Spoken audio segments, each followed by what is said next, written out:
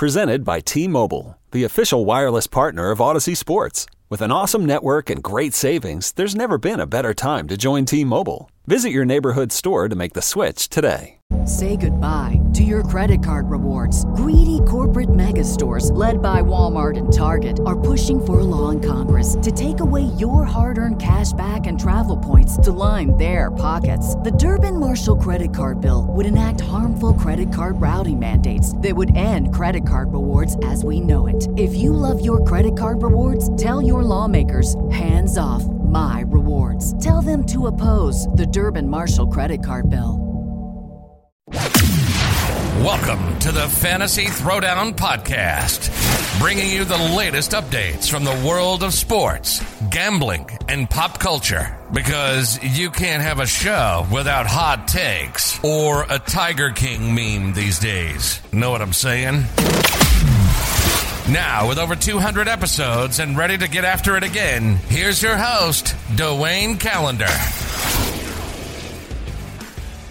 Hello and welcome to the show, everyone. Got a number of updates from March Madness to get into, so let's not waste any time here. It's been quite a wild tournament, to say the least. Talking about this, obviously it's Sunday night, so you guys will be hearing this for Monday. But a lot to go through, and the story of the tournament thus far is Oral Roberts, the 15th seed, pulling off another upset victory, this time over Florida, who kind of gave the game away, to be honest. I just don't understand what some of the possessions Florida did down the stretch tonight. But Oral Roberts, after beating Ohio State in overtime, 75-72, gets the victory over Florida, 81-78. And, you know, I got to say that, you learn certain things in this tournament, and I got some things right, but I, again, just did not see the South being this volatile in the region. So, usually you get one really volatile region. This year, basically, everything's on the board. So, I did say expect high variance in the tournament in terms of some of these performances. But, we really did see variance in the highest order, because we've got multiple double-digit seeds going through. Overall, I just kind of look at it and say that, realistically, if Iowa doesn't take care of business, we could be in a situation where we could see I kind of look at this again. It's one of those it's one of those things where we could see Iowa and Gonzaga go out today. So it's not even saying that we're out of the woods yet. We're still in the round of 32. But we've lost Ohio State. We lost Purdue. To some of the most favored teams to make the Final Four, in my opinion. But very interesting results in the South region. I will say that. Obviously we have the Oral Roberts story. We had Texas Tech, again, another team that kind of shot itself in the foot. I look at that game and I'm saying Arkansas survived, but Arkansas did not look that sharp yesterday. That was a game to get upset by, but they managed to pull through. We'll see how the Razorbacks line up against Oral Roberts in the South region, because that matchup should be favoring Arkansas. But we've seen the guard penetration from Oral Roberts, and that could give Arkansas some trouble. It's very hard to write some of this off at this stage because of some of the results we've seen, especially with this being on a neutral court. So this is going to be interesting. If Max Abmas can get the penetration into the paint that we've seen in the first two games of the tournament, they've got a shot. They really do have a shot of getting the job done. So I'm very curious as to how this game plays out, because there very well could be another upset here in the not too distant future as we go into later on over the weekend, because the next the Sweet 16 for the South region kicks off on Saturday. So, this could get very interesting quickly for that South region. Baylor obviously is still in the mix here. They get a matchup against Villanova. I wasn't big on Villanova this year, mainly because of the backcourt situation, but not having to play Purdue.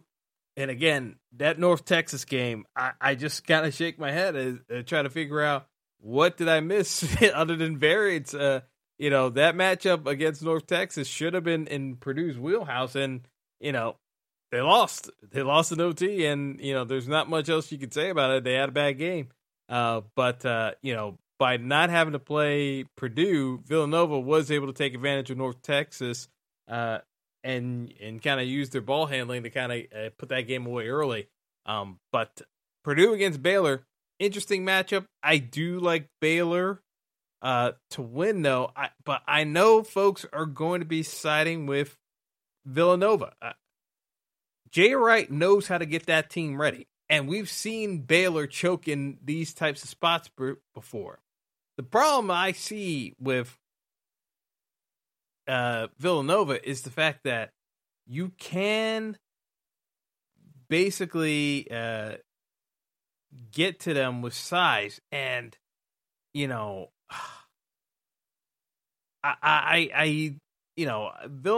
isn't a run it up and down team. Baylor is going to want to push the pace there. I'm very curious about who's going to be able to dictate the pace of the game, because if Baylor can get that into a more transition game, I think that it's a comfortable win for Baylor. Now, if Louisville, even though they don't have Colin Gillespie, if they can dictate exactly how the matchup goes, that's when this is going to get interesting from a scoring standpoint, because you can see. I mean, I could see an upset with. It would not be the craziest thing if Louisville beats Baylor. It really wouldn't. Given what we've seen in this tournament thus far, it's not the craziest thing in the world. I just can't get behind that thought process. Just looking at the matchup in general, it just really is one of those cases where I can look at it and say that overall this should be a favorable matchup against Villanova. That's just the way I'm looking at it. It just should be in their wheelhouse, and we'll take it from there. But I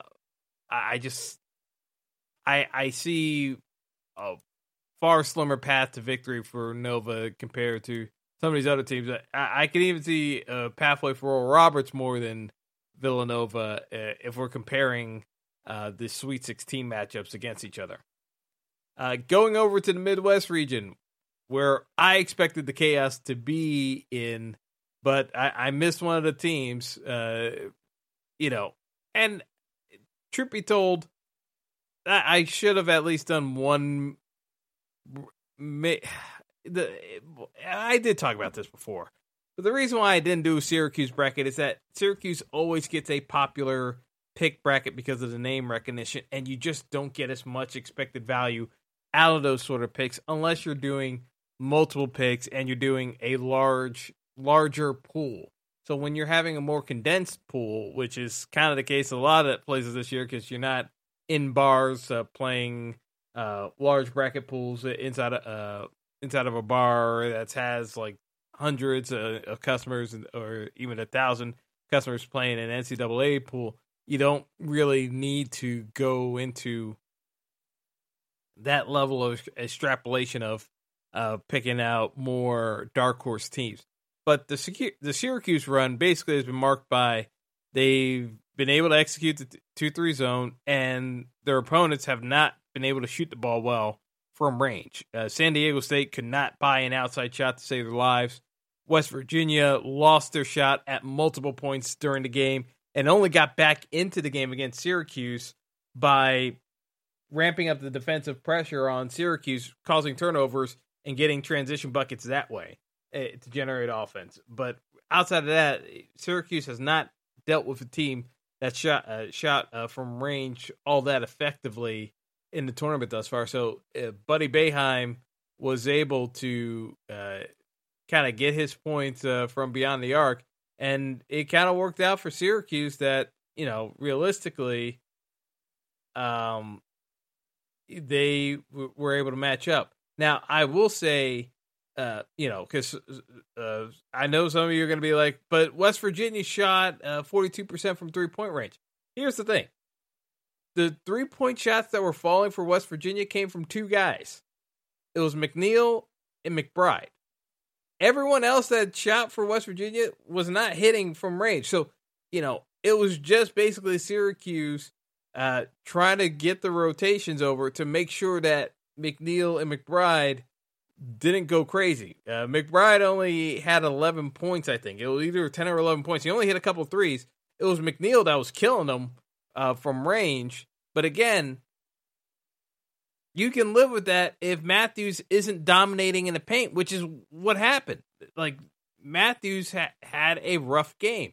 I think he was held under 20 points. It was just not a great game for West Virginia overall, and West Virginia needs Emmett Matthews to put up points sometimes on the interior, because when you're playing against Syracuse and they're playing the zone, you need your post players to be able to score once that ball gets thrown back on the inside of the paint and punish Syracuse on the interior. And, West Virginia just did not have a great showing in that regard. So it was a little bit flat, to be honest. So that's why Syracuse was able to get up by double digits at multiple points in the game and kind of seal that one away. So Syracuse moves on as the 11th seed. Were they an 11 seed? No, they should have been either a 12 or 13 seed or even a 14 seed. But the NCAA has their own selection criteria for the Power 5 conferences that they shield these guys with some of these picks. Now, do I think you're going to say, yeah, but they beat West Virginia, who was a 3 seed, so would have made a difference if they were seeded 14th. No, but here's the thing. You have a much tougher road in certain matchups if you're seated properly. Now, on the flip side, you forced Loyola Chicago to have to go play as an 8 seed against Illinois. And in the matchup of the day, Loyola Chicago took care of business against Illinois. It wasn't the fact that Loyola Chicago won the game that surprised me. It was the fact that they won as convincingly as they did over Illinois. Watching that game, at no point did I think Illinois was going to come back and win that game. Loyola Chicago was firmly in control of that game for vast stretches. And at no point did I think Illinois was making a comeback. That's what was so impressive about it.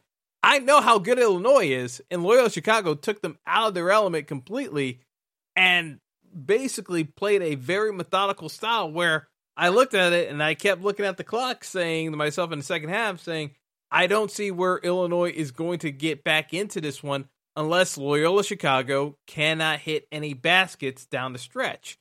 Because Loyola Chicago was getting high percentage looks and running their offense efficiently through Cameron Krutwig in the middle, and he was being able to get his points in the paint too. So with that going down, it just limited the opportunities for Illinois to even find a way back into that game. That was the difficulty. When you look at that game, it was like you realize Illinois kind of got a little bit shafted. Like, Loyola Chicago should not have been an 8 seed. I said this before.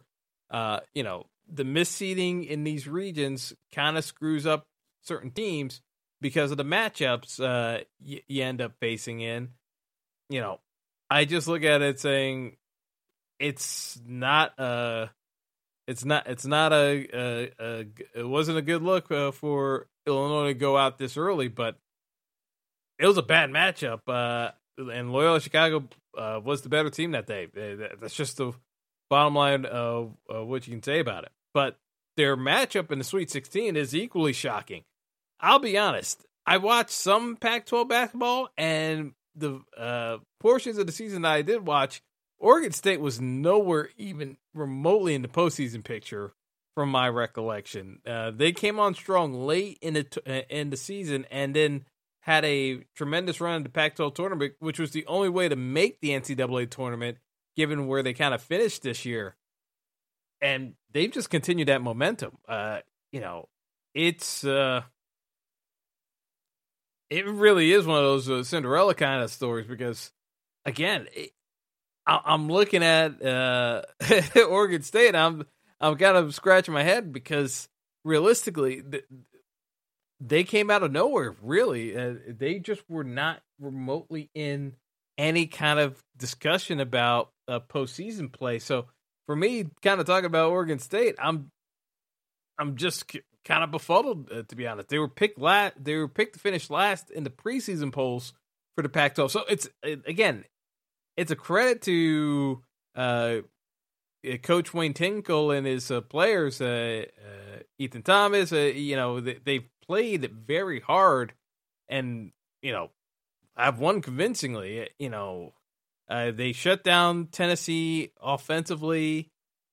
I told you I did not like Cade Cunningham and Oklahoma State. I was pretty upfront with that as my calling card. So I'm not surprised that Oklahoma State lost, but what surprised me is the fact that Oregon State put up 80 points. I really did not see that kind of production coming. That's what's catching me off guard is that, okay, if Oregon State can score at this clip, then we're going to have to talk about this a little bit differently in terms of some of these teams to look out for, because I really didn't see this kind of offense coming out. But, Oregon State shot 32 of 35 from free throw range yesterday. I'm going to say that again. They shot 32 of 35 from free throw range. Ethan Thompson got into the paint, drew fouls, and was 15 of 16 from the line. Ethan Thomas was 15 of 16 from the free throw line. And free throws have been a huge portion of teams making it into the Sweet 16 or just getting bounced early. Free throw shooting still matters in college sports. Thank goodness. But, Oregon State not taking a ton of shots from the perimeter. They are pounding the ball into the paint and getting buckets. Like, this is going to be a really interesting matchup against Loyola Chicago because they are also going to be high efficiency type of plays. They're not forcing the issue chucking up shots. And that's why I'm looking at this matchup and saying to myself, this should be a very interesting matchup, because if you look at the game yesterday, Loyola Chicago only took 10 3-point attempts. They shot 40%, but they only took 10 3-pointers. They are not going to shoot at a high. They're not going to shoot a high volume from 3-point range. They're going to make their points in the paint, and that's why this matchup against Oregon State is very interesting, because you got two teams with similar styles that are going to go up, and you're going to get a double-digit seed into the Elite Eight. I mean, you're going to get an 8 or 12 seed into the Elite Eight that many people weren't looking at, except guys like me who were saying expect some variance in this tournament this year. I thought it was going to be Loyola Chicago, but Oregon State can definitely win this game. With their play style right now, if they can shoot at that high of a clip from the free throw line, they absolutely can knock off Loyola Chicago. Because if you're getting to the line that often, that means you're drawing fouls. And my question with Loyola Chicago against some of these bigger clubs is, how far does their roster depth goes if Cameron Krutwig gets into foul trouble? I'm very curious about it, because the way Loyola Chicago was able to manage in their run 2 years ago was the fact that they had guys making contributions off the bench and still being able to be productive. So I'm very curious about this matchup against Oregon State on Saturday afternoon, because that is going to be I think, again, between both of these clubs, I think you're going to get Fuden. Because they're both going to want to dictate their style of offense. I think both of these clubs, if you look at it combined, you're going to get fewer than 25 3-point attempts in the game. I think this is going to be played in between the 10 to 18 foot range. I know the basketball analytics guys are going to hate that, but I think that's where this game's going to be played, and I'm looking forward to it.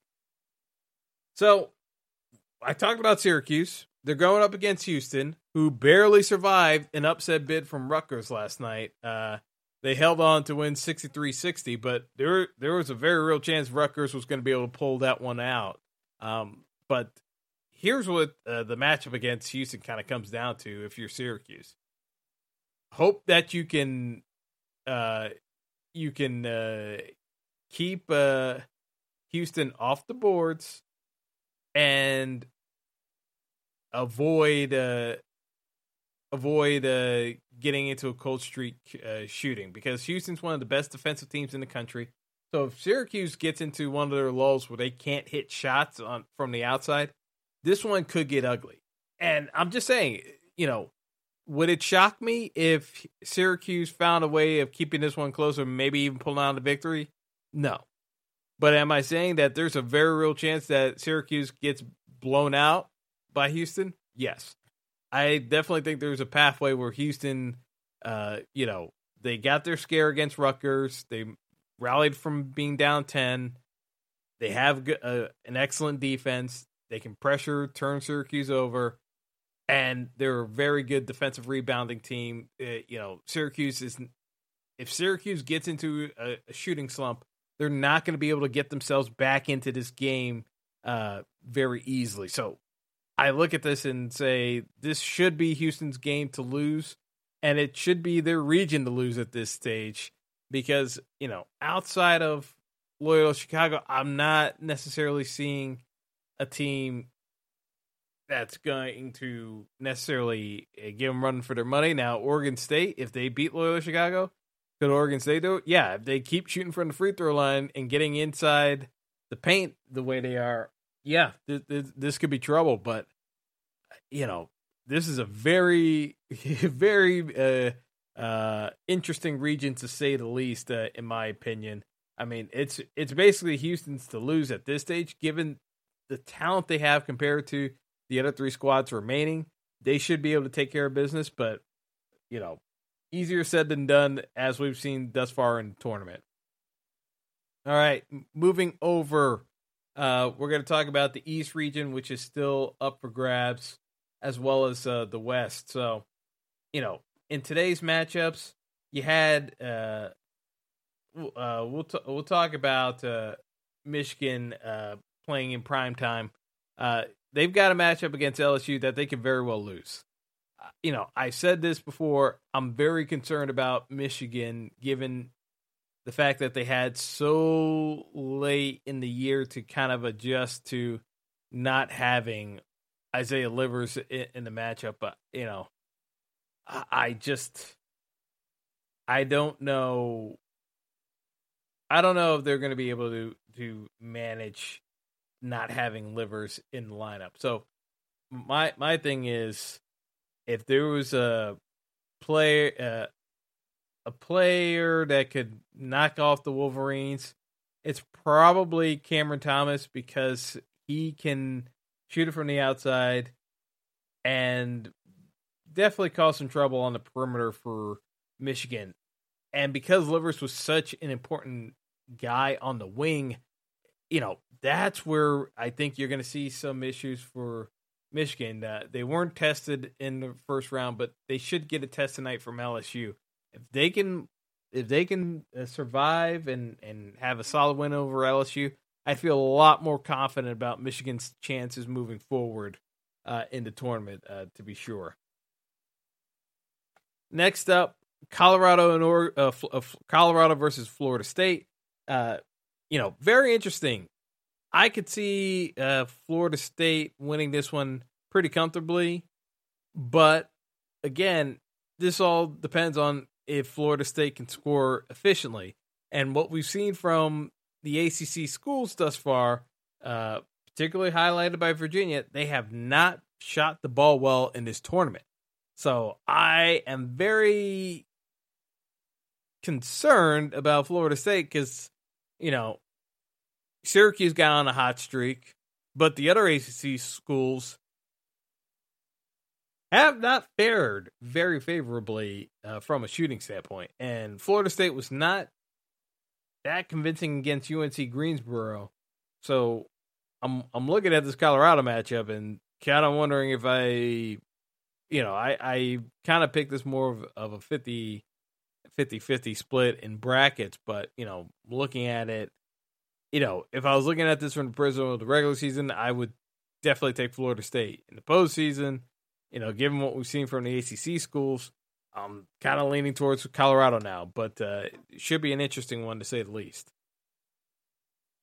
Then the dark horse versus dark horse matchup, UCLA, it just keeps on putting up points against Abilene Christian. Okay, so let's just talk about things that I got wrong, and I'm still scratching my head over this one. Texas, even though they held Abilene Christian to under 35% shooting, still managed to lose to Abilene Christian 53-52. Now, some people are questioning the foul call at the very end there that allowed Abilene Christian to shoot 2 free throws.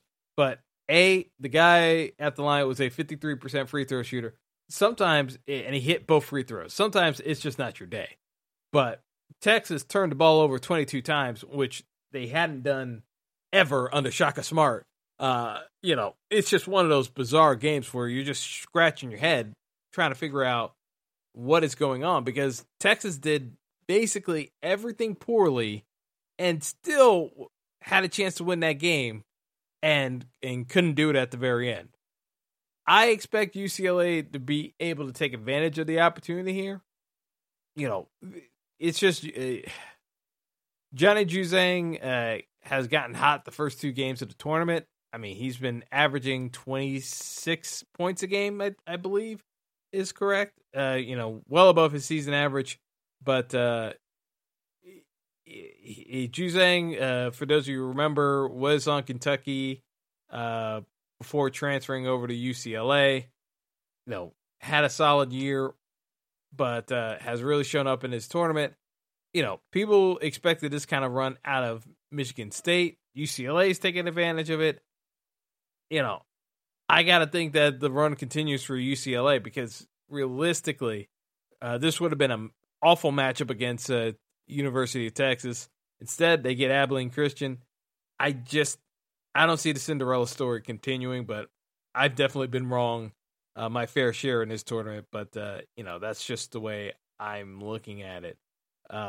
Maryland versus Alabama. Man, UConn was the biggest clunker of the weekend for me. As badly as Texas played, the Ohio State getting knocked off as well as Purdue. To me, the biggest clunker was UConn. Man, they were not even remotely in that game against Maryland. They lost by 11, but it felt like 20. At no point did you even think UConn was in the game, and James Bouknight was not even a factor, to be honest with you, in most of that game. So I definitely got caught off guard with that one because I didn't see it. I really did not see UConn struggling as badly as they did. But, you got to give credit where it's due to Maryland. So I kind of look at it and say, if Eric Ayala can have a repeat performance of what he did Saturday night, then, realistically, this should be an a potential upset bid here by Maryland because Alabama, they took care of business eventually against Iona, but they did show some of their holes where, if the threes aren't falling, they can be had. They got hot later on from the 3-point line, but their emphasis on 3 or nothing basically. We talked about it where they kind of they shot 13 of 23 from the 3-point line, but most of that damage started coming in the second half.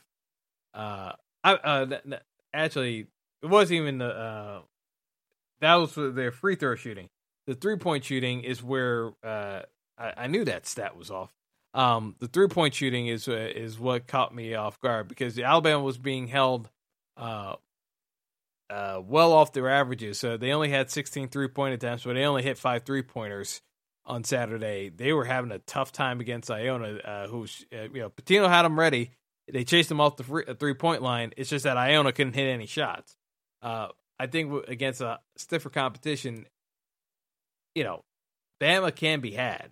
It's not as though Maryland had a good season at all this year. They were pretty middling in the Big Ten, but, Big Ten was, like as I said, was the best conference in college basketball this year, so I will give Maryland a pass. But if they shoot at the same rate they did on Saturday night, they can upset Alabama. That would not shock me.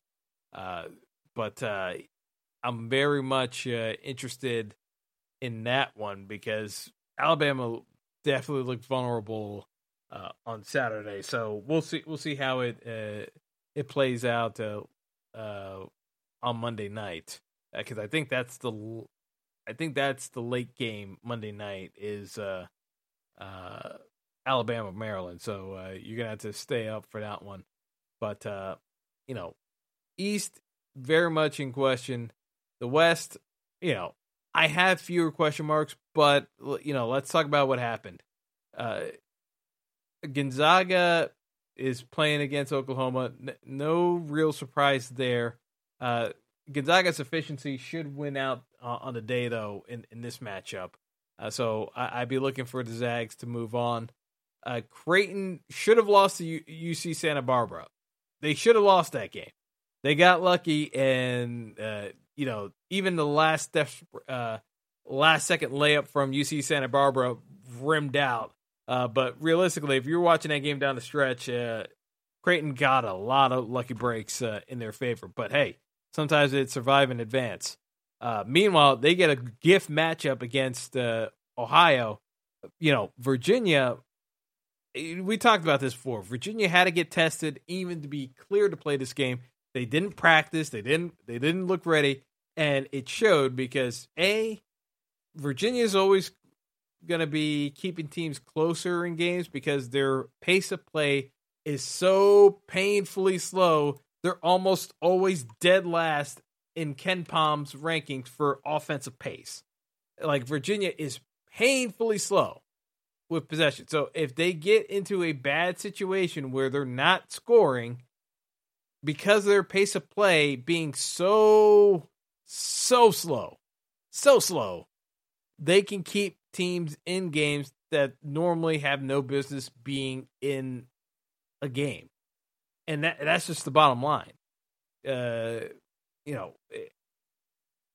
terms of their efficiency, Virginia is still up there. But defensively, they did show some signs of weakness this year. And it showed in the game against Ohio because they gave up some baskets where you're just kind of looking at it and saying, if you're going to play that slow, you can't give up cheap buckets the way that they did. And that's what eventually cost Virginia is the fact that Ohio got some easy buckets. They shot over 40%, which is un-Virginia-like. If Virginia, when Virginia's playing well, they're holding you under 35% shooting. And Ohio still managed to shoot 30% from 3-point range, and Virginia didn't get to the foul line because they were hanging out around the perimeter. Just a lot of bad things went against Virginia overall, and you could see the lack of practice showing up in them not playing sharp at all. But, excuses are excuses. Ohio got the win, but Creighton, if they tighten up the mistakes they made against UC Santa Barbara, this should be a more straightforward matchup for them to win. But we've seen bad Creighton show up before, and it wouldn't be a surprise if Creighton dropped this game as well. So again, if we're going to get another Cinderella story, my pick would be Ohio over Creighton because of Creighton's issues this year with not taking care of business. I could see Creighton finding a way to drop this game. Matchup I'm very much interested in. USC versus Kansas. Kansas should have more bodies available for the game tomorrow night. I'm curious, though, because Kansas was giving up a lot of easy buckets to Eastern Washington. A lot of buckets.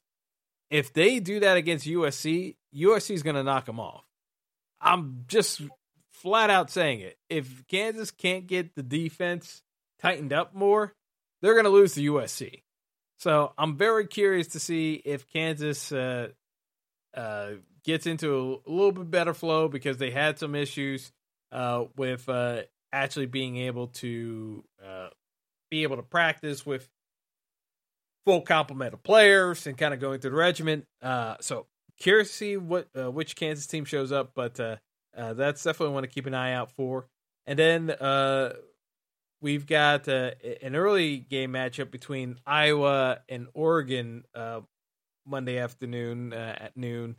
I'm curious to see Oregon, because they didn't get to play at all Saturday because VCU, and we talked about this before, if your team for some reason fails protocol, you're out. And there are no replacements coming ahead of time once the tournament actually began. So VCU had a positive test. They forfeited their game against Oregon, and Oregon automatically advanced to the next round. So they didn't play at all, and they're going up against Iowa. So since we don't actually know what Oregon is shaping up to be, it's a little harder to kind of give them the edge for an upset bid because they didn't get to play. So by not getting to play and getting the opening round jitters out of the way, it's a little bit helter skelter, but it kind of fits in with a lot of what's happened to Oregon this year anyway, because they have missed players throughout the regular season, so they really haven't played together all that much as a full collective unit anyway. So LJ Figueroa, Will Richardson, Eric Williams, they are a balanced squad. Now, I've said before, I don't like the fact that Iowa necessarily plays, I'd say pretty much 95% of their offense through Luka Garza, because I always feel that, with teams that are built around one player, all it takes is one game where you got a ref with a tight whistle, you pick up 2 early fouls, and then you're kind of SOL for a first half and trying to survive. I feel Iowa is susceptible to that at some point in the tournament.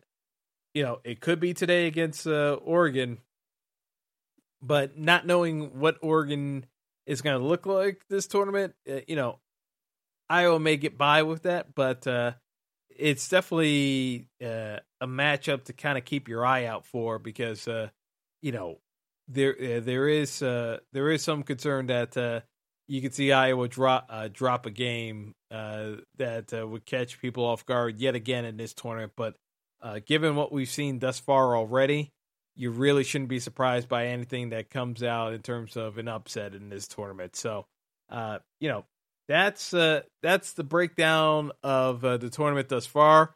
We're going to see how the Sweet 16 pairs up at this point, but very interested to see how these matchups go. But my picks for today would be Gonzaga over Oklahoma. I'm going to actually go with the upset here. I'm going to take USC over Kansas. just because I did not like how Kansas looked so rusty in the opening round. Maybe Kansas makes me look bad and actually comes back with a solid performance, but I'm a little bit on the fence there. I'm gonna take Creighton over Ohio. I'll take Iowa over Oregon. We'll do LSU over Michigan. Colorado over Florida State.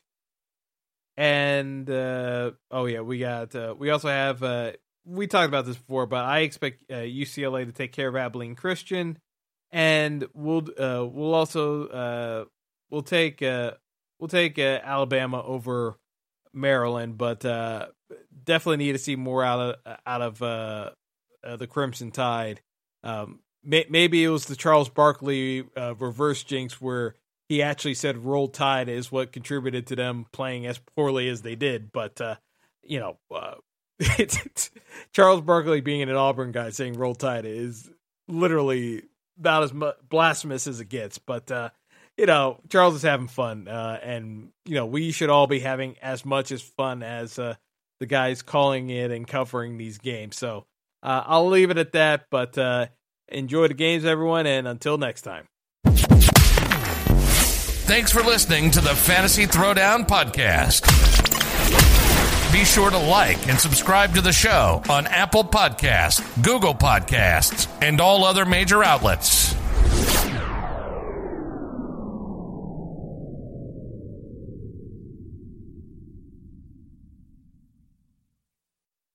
Presented by T-Mobile, the official wireless partner of Odyssey Sports. With an awesome network and great savings, there's never been a better time to join T-Mobile. Visit your neighborhood store to make the switch today.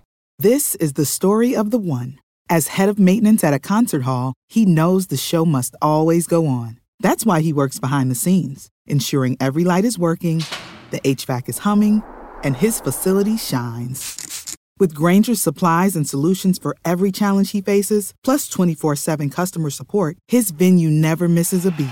Call quickgrainger.com or just stop by. Grainger, for the ones who get it done.